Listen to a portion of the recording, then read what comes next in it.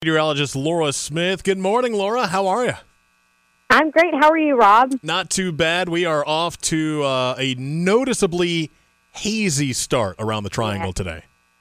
It's hazy out there. Right now, I think the worst of it is occurring, the smoke over our region with many locations, especially here in the Triangle, seeing the code orange levels. But we should see improvement today with levels dropping down into code yellow, but still the upper code yellow, area. But just take it easy outdoors if you suffer from asthma or any respiratory illnesses this morning. Definitely hazy. But the good news, by the time we get to Friday into the weekend, the air quality will improve. It doesn't look like we're going to be under any kind of alert tomorrow.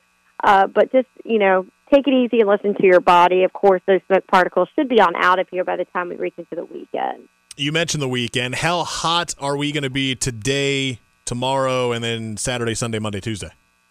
Oh, goodness. It's going to be a hot one. Dangerous heat will be heading our way. I just don't even know how else to put it. The summer sizzle is coming. And you definitely are going to want to take it easy outdoors. Listen to your body, like I mentioned. Continue to drink plenty of water.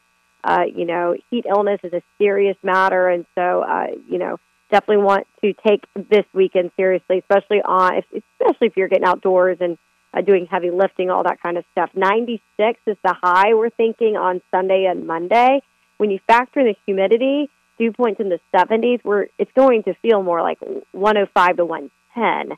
And so we're likely going to have heat advisories into the late weekend. Just, keep that in mind, especially as more and more people, come to town or leave town and, spend time outdoors for the holiday weekend, try and get on the water. But we're also tracking the chance for storms too, Rob, this weekend. Yeah, I was going to ask about that. What are our chances? I saw something about maybe a threat of severe weather this weekend. Is that right? Yeah, so it looks like we'll be under that level 1 threat for a potential strong or severe storm, damaging wind possible. Tomorrow afternoon, evening, mainly the evening time is what it's looking like, and then very quick. It's, isolated, strong to severe storms. We're not going to see a widespread outbreak by any means, a 30% chance. But we're going to do this again on Saturday as well. We're just going to be so moist. We're going to have some energy roll through, and it's going to really allow us to potentially see some of those stronger storms over our area. But we could even see a level 1 risk as well Sunday. Just keep that in mind. The highest threat right now appears to be off to our north and west, but we'll monitor it closely and keep everyone updated. Hot, humid, possibly stormy. Yeah. Got it. That's right. But not storming all day. So that's good news, right? Yeah, that's true. Yeah, it comes with summer heat, pop-up storms. It's, we just kind of get used to it, right? It's that time of year. Right, exactly. Yes, and I'm telling enjoy these 60s for morning lows. We even have a 59 this morning for our cool reading in Roxborough, because moving forward, we're talking temperatures in the 70s for morning temperatures.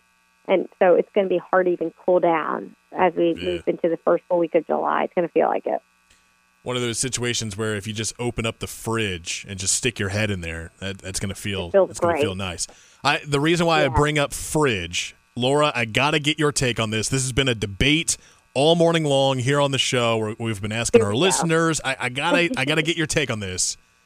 What? Does a bottle of ketchup belong in the fridge?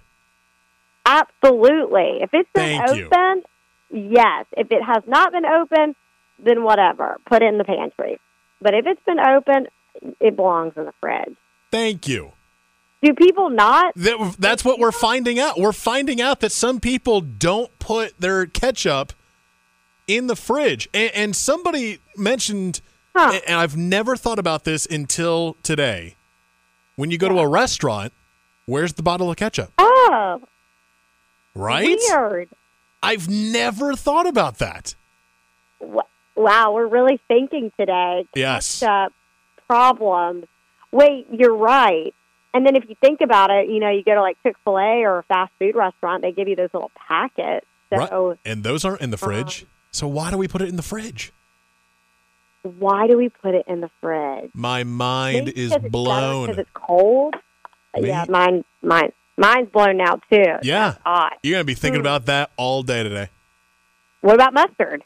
Right, same thing. I put my mustard in the fridge after you open it. Me too. Right, but same thing. That bottle of mustard usually is just sitting on the table at the restaurant.